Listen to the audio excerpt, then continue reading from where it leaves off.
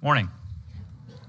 Good to see this number out with us this morning. We've got a good number with us, and good to see our young people as excited as they are for camp tonight. That's always a good thing, and we'll miss them, but we know they'll have a great time, and we pray for safety for all of our young people that are planning on heading to camp tonight. Proverbs 16, verse number 18. Proverbs 16, verse 18 says, "Pride goes before destruction, and a haughty spirit before a fall." This is a timely message right now, something that is needed. I think we're all familiar with this proverb. I hope that we are. We've probably also all got some moments in our lives in which we very quickly realized, oh yes, that's true. Pride goes before destruction, and a haughty spirit before a fall. You've got a bulletin article regarding this that you can look at this morning if you haven't already. Maybe riding a bike for the first time without training wheels. I don't know. Oh, I've got this. And then off the bike you come, right? We've all got those kinds of moments in our lives where we got prideful. Proverbs 6, verse 17, the very first thing on the list of 7 things that God hates and are abomination to him, the very first one, a proud look. Proverbs 8, verse 13, the fear of the Lord is to hate evil, pride and arrogance, and the evil way, and the perverse mouth, I hate. Again, this is a timely message this morning. Proverbs 11, verse 2, when pride comes, then comes shame, but with the humble is wisdom. Proverbs 29, verse 23, a man's pride will bring him low, but the humble in spirit will retain honor. Proverbs 16, verse 5, everyone proud in his heart is an abomination to the Lord. Though they join forces, none will go unpunished. Again, this is a timely message this morning. Let's go to the New Testament, the book of James, which sometimes is called the Proverbs of the New Testament. James 4, verse 6, God resists the proud, but gives grace to the humble. I need not remind you that this month in particular, there's a lot of pride going around. But not just this month. It's been going on for all time, really. From the moment of the very first sin, there was pride involved. I want you to go back to Genesis for a moment, in Genesis 3, verses 4 through 5. Then the serpent said to the woman, you will not surely die, for God knows that in the day that you eat of it, your eyes will be opened, and you will be like God, knowing good and evil. What was the tool in Satan's toolbox that he was using there? Was it not pride? Hey, if you do this, you'll be like God, Satan says. As we said, I think on Wednesday night in our Bible class leading up to this, and also in the bulletin article, I believe I note this. What is the middle letter in the word pride? And it's also the middle letter in the word sin as well, by the way. I. And when it boils down to it, that's what it's all about. Pride is all about I, or me. We want to talk about the problem with pride for a moment. And again, the bottom line is that pride takes the emphasis off of God and it places it wholly upon self. Pride was the problem with the foolish man who built bigger barns in Jesus' parable in Luke chapter 12. I want to go back and read that again. Luke 12, verses 13 through 21. I think we mentioned this Wednesday night as well when we were talking about 2 Corinthians chapter 10. But Luke 12, verses 13 and following, Luke 12, verses 13 to 21, the parable of the rich fool, Jesus says this, then one from the crowd said to him, Teacher, tell my brother to divide the inheritance with me. But he said to him, Man, who made me a judge or an arbitrator over you? And that's kind of ironic to me, because Jesus is our judge. But he's not judging something as trivial as this. Hey, tell him to split the inheritance with me. That's not what Jesus is about. He's going to judge much more important things, isn't he? Verse 15, and he said to them, take heed and beware of covetousness. For one's life does not consist in the abundance of the things that he possesses. Then he spoke a parable to them, saying, the ground of a certain rich man yielded plentifully, and he thought within himself, saying, what shall, and I want you to notice the personal possessive pronouns here. What shall I do, since I have no room to store my crops? So he said, I will do this. I will pull down my barns and build greater, and there I will store all my crops and my goods. And I will say to my soul, soul, you have many goods laid up for many years. Take your ease, eat, drink, and be merry.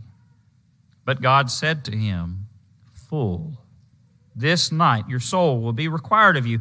Then whose will these things be which you have provided? So is he who lays up treasure for himself and is not rich toward God. Do you see that this whole parable is absolutely rife with this man's pride? This rich young fool, as he is called, selfishness and pride. But I guess the big problem with pride specifically is that a prideful person refuses to see the need to seek after God. A prideful individual thinks, well, I've got everything I need myself right here. And so who needs God? And so when James writes in James chapter 4, God resists the proud, but gives grace to the humble, is it any wonder? Of course, God is going to resist the proud because the proud act like they don't need God. And God is going to offer grace to the humble, because humility really is the first step in accepting Jesus' plan of salvation in our lives. We have to be humble. We have to realize, hey, there's a problem, and the problem starts with me. The problem starts with my sin. And so I'm humble, and I'm going to seek further the grace of God by accepting his plan of salvation, by accepting his Son. I want to talk about the spiritual battle that we are in for a moment. It's no surprise that we are in a battle for the soul of a nation, for the souls of our kids, and for our very own souls. And we see the bombs dropping every day, metaphorically speaking. We see the walls that people put up when we try to teach the gospel. And so certainly we are in a spiritual war. We see the devil's game plan unfolding right before our eyes through various agendas that he is using. But none of this should come to a surprise to us, because it is exactly what is promised to us in God's Word. Last Wednesday night in our study of 2 Corinthians chapter 10, we've got several here that were either in the back teaching and didn't hear our discussion on that, or perhaps weren't able to be here. But I want us to go and look at 2 Corinthians chapter 10 again, verses 3 through 6. 2 Corinthians 10, verses 3 through 6. Of course, Paul is again dealing with the Judaizing false teachers here. And what does he say beginning in verse number 3? He says, for though we walk in the flesh, we do not war according to the flesh. And so when Paul writes this here in 2 Corinthians 10, we also, hopefully our minds immediately also jump to Ephesians chapter 6, which is, again, dealing with the spiritual war that we are in. And we're not wrestling against flesh and blood, but against principalities and powers and the darkness of this world. Ephesians 6, verse 12. So we got to put on the whole armor of God. But he says that we do not walk in the flesh, we do not war according to the flesh, for the weapons of our warfare are not carnal, but mighty in God, for pulling down strongholds, casting down arguments. And we need to be prepared to do that in love. And every high thing that exalts itself against the knowledge of God, bringing every thought into captivity of the obedience of Christ, and being ready to punish all disobedience when your obedience is fulfilled. Every high thing that exalts itself against God, is that not pride? Let's make the connection to Romans chapter 1. Romans chapter 1. And we want to notice very quickly verses 18 through 32. Romans 1, verses 18 through 32. For the wrath of God is revealed from heaven against all ungodliness and unrighteousness of men, who suppress the truth in unrighteousness, because what may be known of God is manifest in them, for God has shown it to them. For since the creation of the world, his invisible attributes are clearly seen, being understood by the things that are made, even his eternal power and Godhead, so that they are, and we all are, without excuse. Because although they knew God, they did not glorify him as God, nor were thankful, but became futile in their thoughts, and their foolish hearts were darkened. Professing themselves to be wise, they became fools. What is that? That is pride. And changed the glory of the incorruptible God into an image made like corruptible man and birds and four-footed animals and creeping things. Therefore God also gave them up to uncleanness in the lust of their hearts, to dishonor their bodies among themselves, who exchanged the truth of God for the lie, and worshipped and served the creature rather than the Creator, who is blessed forever. Amen. For this reason God gave them up to vile passions.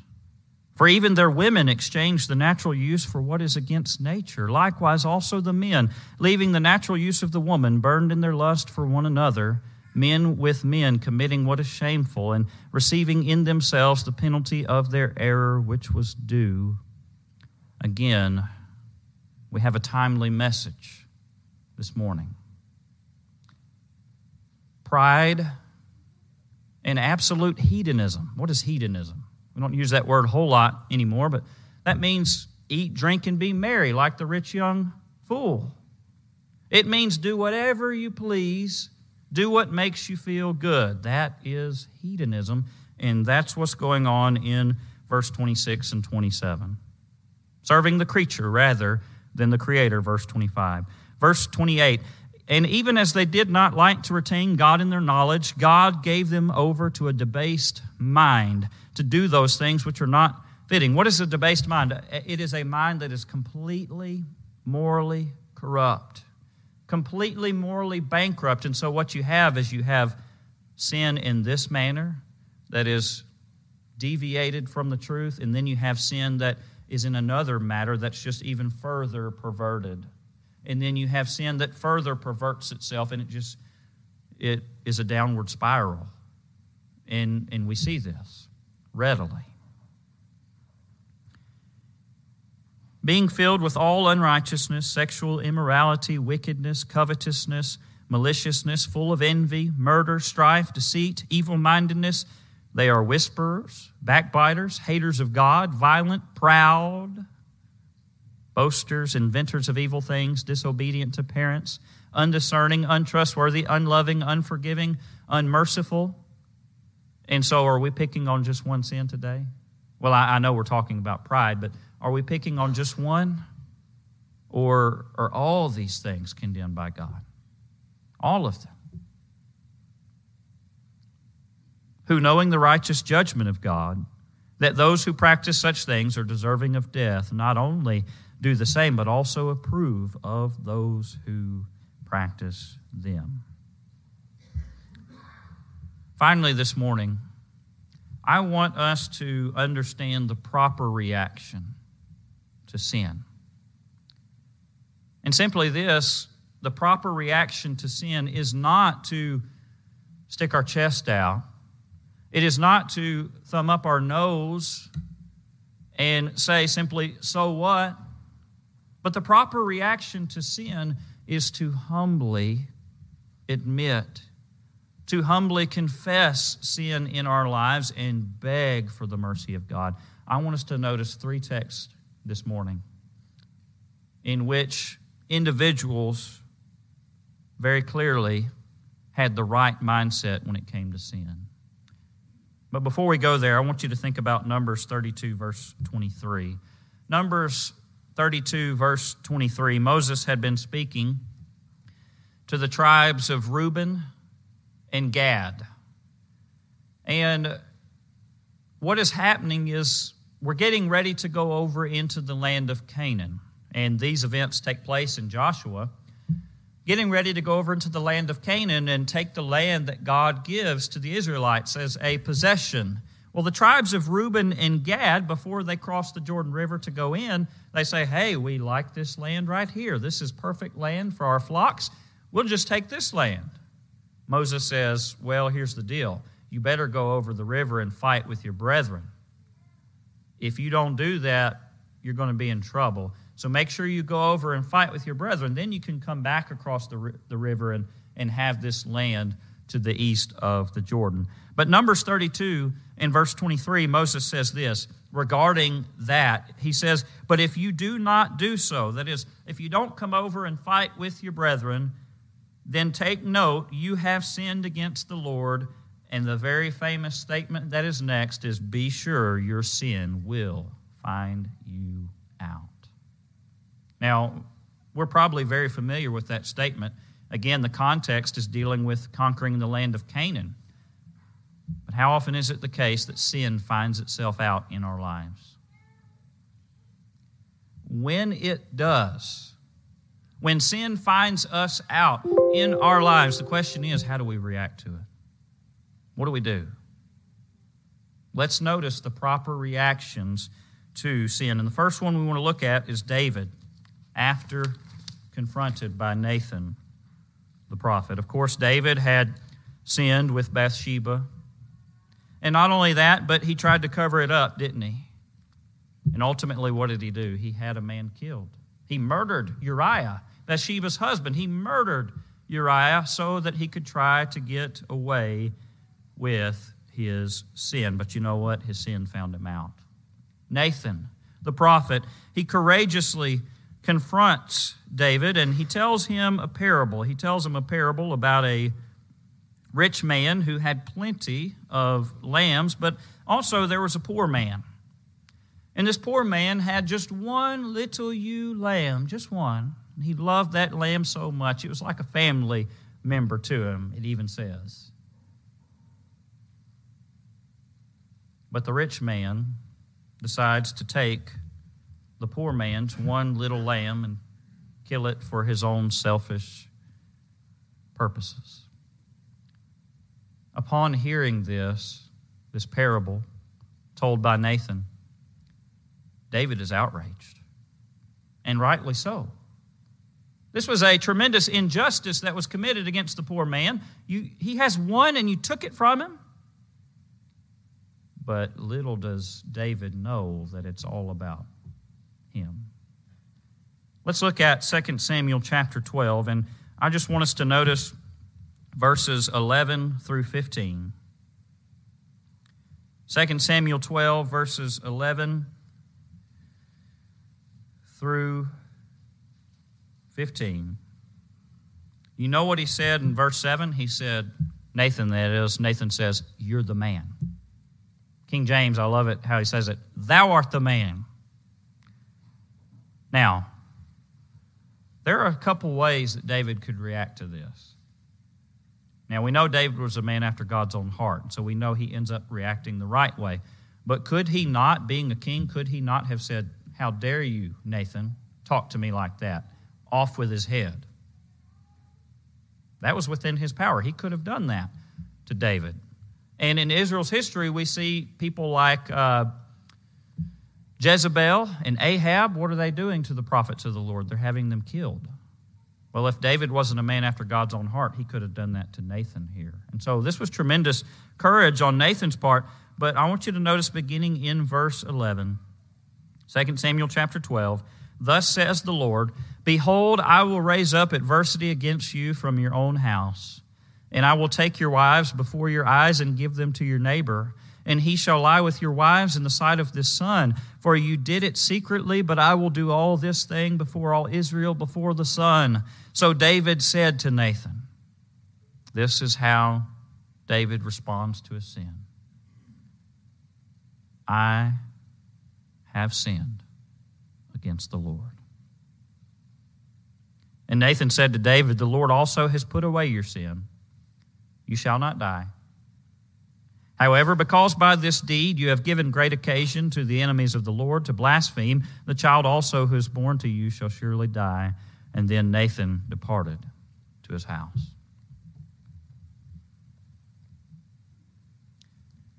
David doesn't mince words. He does not pridefully make excuses. He simply says, I've sinned against the Lord. Nathan, you're exactly right. I have sinned against the Lord. When you get a chance, read Psalm number 51. Psalm number 51, as David pours out his heart in sorrow and grief over his sin with Bathsheba. Well, let's move on.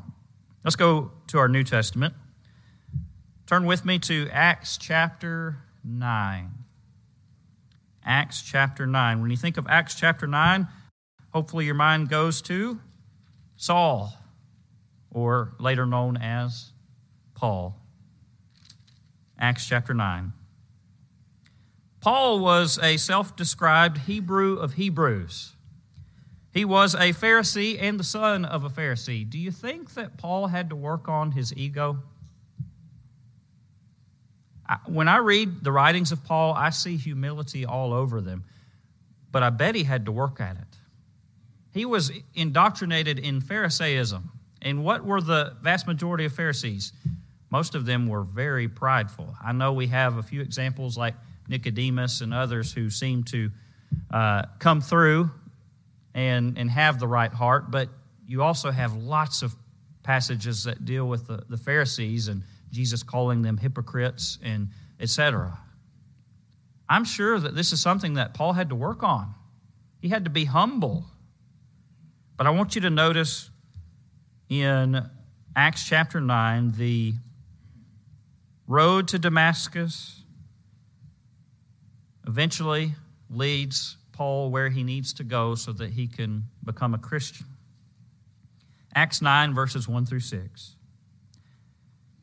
Then Saul, still breathing threats and murder against the disciples of the Lord, went to the high priest and asked letters from him to the synagogues of Damascus, so that if he found any who were of the way, the Christian way, whether men or women, he might bring them bound to Jerusalem. As he journeyed, he came near Damascus, and suddenly a light shone around him from heaven. Then he fell to the ground and heard a voice saying to him, Saul, Saul, why are you persecuting me? And he said, Who are you, Lord? Then the Lord said, I am Jesus, whom you're persecuting. It is hard for you to kick against the goads. You're hurting yourself, Paul. Why are you doing this? Verse number 6. So he, trembling and astonished, said, Lord, what would you have me to do? That's a humble response. That's a man who has trained himself to be humble. Lord, I have been completely against you. I have been persecuting the people that are of your way. I've been persecuting Christians, putting them to death. But now I see you. What would you have me to do? Then the Lord said to him, Arise and go into the city, and you will be told what you must do. He goes and talks to Ananias. Ananias tells him, Arise and be baptized and wash away your sins, calling on the name of the Lord, Acts 22 and verse 16. Finally, my favorite for last this morning, let's go back to our Old Testaments, to the book of Ezra. Let's go to the book of Ezra, chapter 9. Ezra, chapter 9. I want to end on this one because Ezra is an absolutely outstanding leader. Ezra is a humble man. Ezra, this is the perfect example of how we should be when our sin finds us out. Ezra is a good leader. This is after the Babylonian captivity, and the Jews are coming back to their homeland, and they need to rebuild the temple, and it's taking some time, and quite frankly, too much time. And of course, Nehemiah, that book, they're going to be building the walls as well, but two very similar books. Ezra is a leader in this situation. He comes back, and he is ready to get the job done. But we come to Ezra chapter 9. By the way, Ezra 7, verse 10, Ezra prepared his heart for this. Don't miss that. Ezra 7, verse 10. Ezra had prepared his heart to seek the law of the Lord and to do it and to teach statutes and ordinances to Israel. Ezra, not a prideful man at all, but a humble and submissive man. But we come to chapter 9, and Ezra finds that the men of Judah are once again wrapped up in the sins of the Canaanites. Intermarrying with them, idolatry with them, fornication with them, all kinds of stuff going on with these Canaanites. Incidentally, what put them in Babylon in the first place? In captivity, all those things.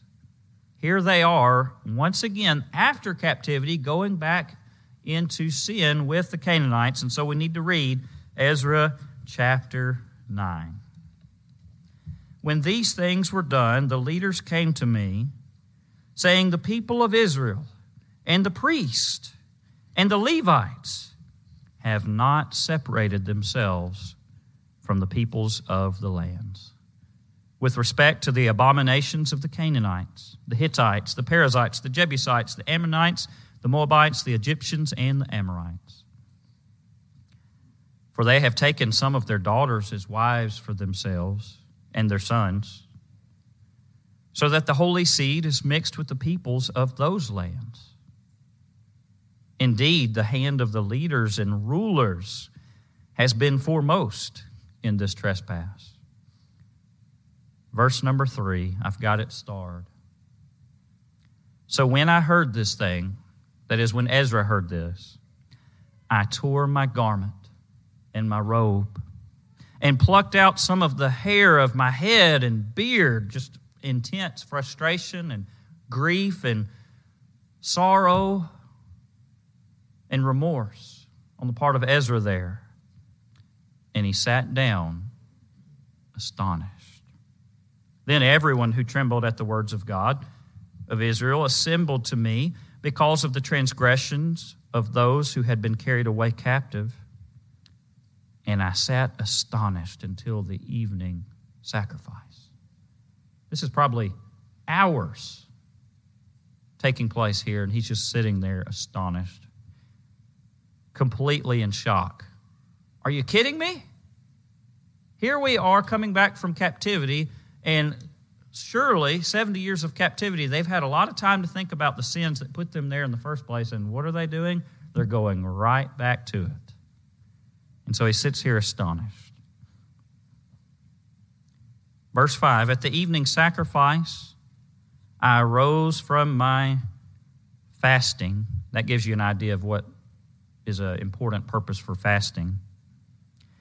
And having torn my garment and my robe, I fell on my knees and spread out my hands to the Lord my God. And I said, this is one of my favorite prayers in all of the Bible. This is the attitude that we should have when we find ourselves in sin, when our sin finds us out. Not prideful. Listen to the humility of this prayer. Oh my God, I am too ashamed and humiliated. The root word of humiliated is humility. I am too ashamed and humiliated to lift up my face to you, my God. For our iniquities have risen higher than our heads, and our guilt has grown up to the heavens. This is a timely message this morning. Since the days of our fathers to this day, we have been very guilty. And for our iniquities, we, our kings, and our priests have been delivered into the hand of the kings of the lands, to the sword, to captivity, to plunder, and to humiliation, as it is this day. And now for a little while, grace has been shown from the Lord our God, to leave us a remnant to escape and to give us a peg in His holy place. I love that. Just a little peg. We don't deserve anything, but you give us just a peg in your holy place, that our God may enlighten our eyes and give us a measure of revival in our bondage. For we were slaves, yet our God did not forsake us in our bondage, but He extended mercy to us in the sight of the kings of Persia, to revive us, to repair the house of our God, to rebuild its ruins, and to give us a wall in Judah and Jerusalem. And now, O our God, what shall we say after this? For we have forsaken your commandments. After all that you've done for us, what can we say for ourselves? We've forsaken your commandments, which you commanded by your servants, the prophets, saying, the land which you are entering to possess is an unclean land, with the uncleanness of the peoples of the lands, with their abominations, which have filled it from one end to another with their impurity.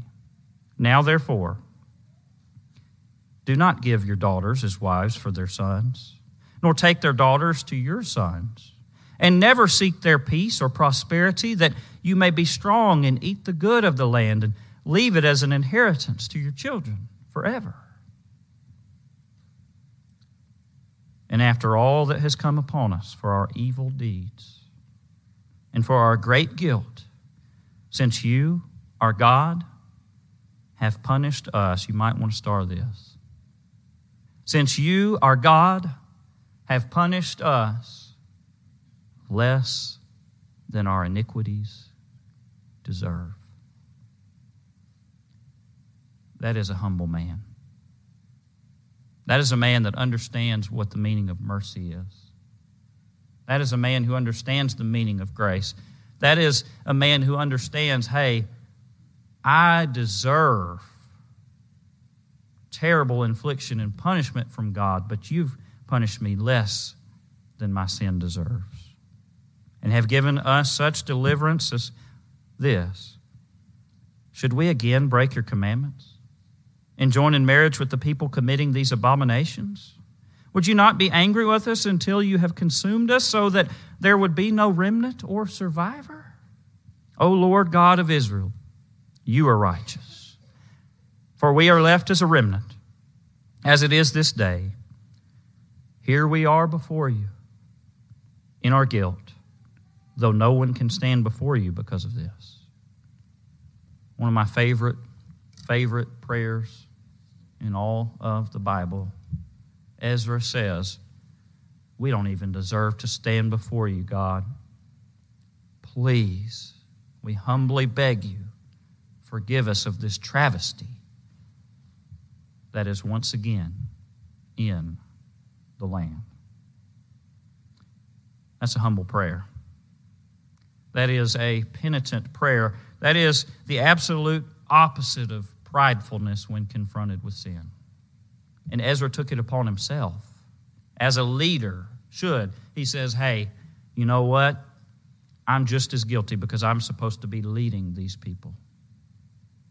And I've fallen down on the job. These are examples of how we must respond to our sins when they find us out.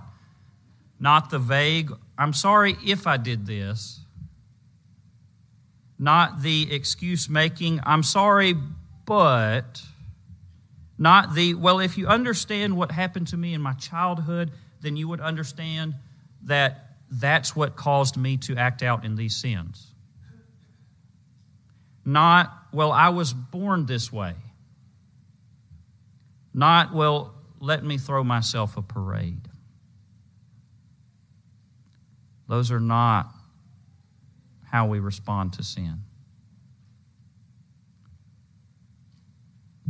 The way that we biblically respond to sin, any sin,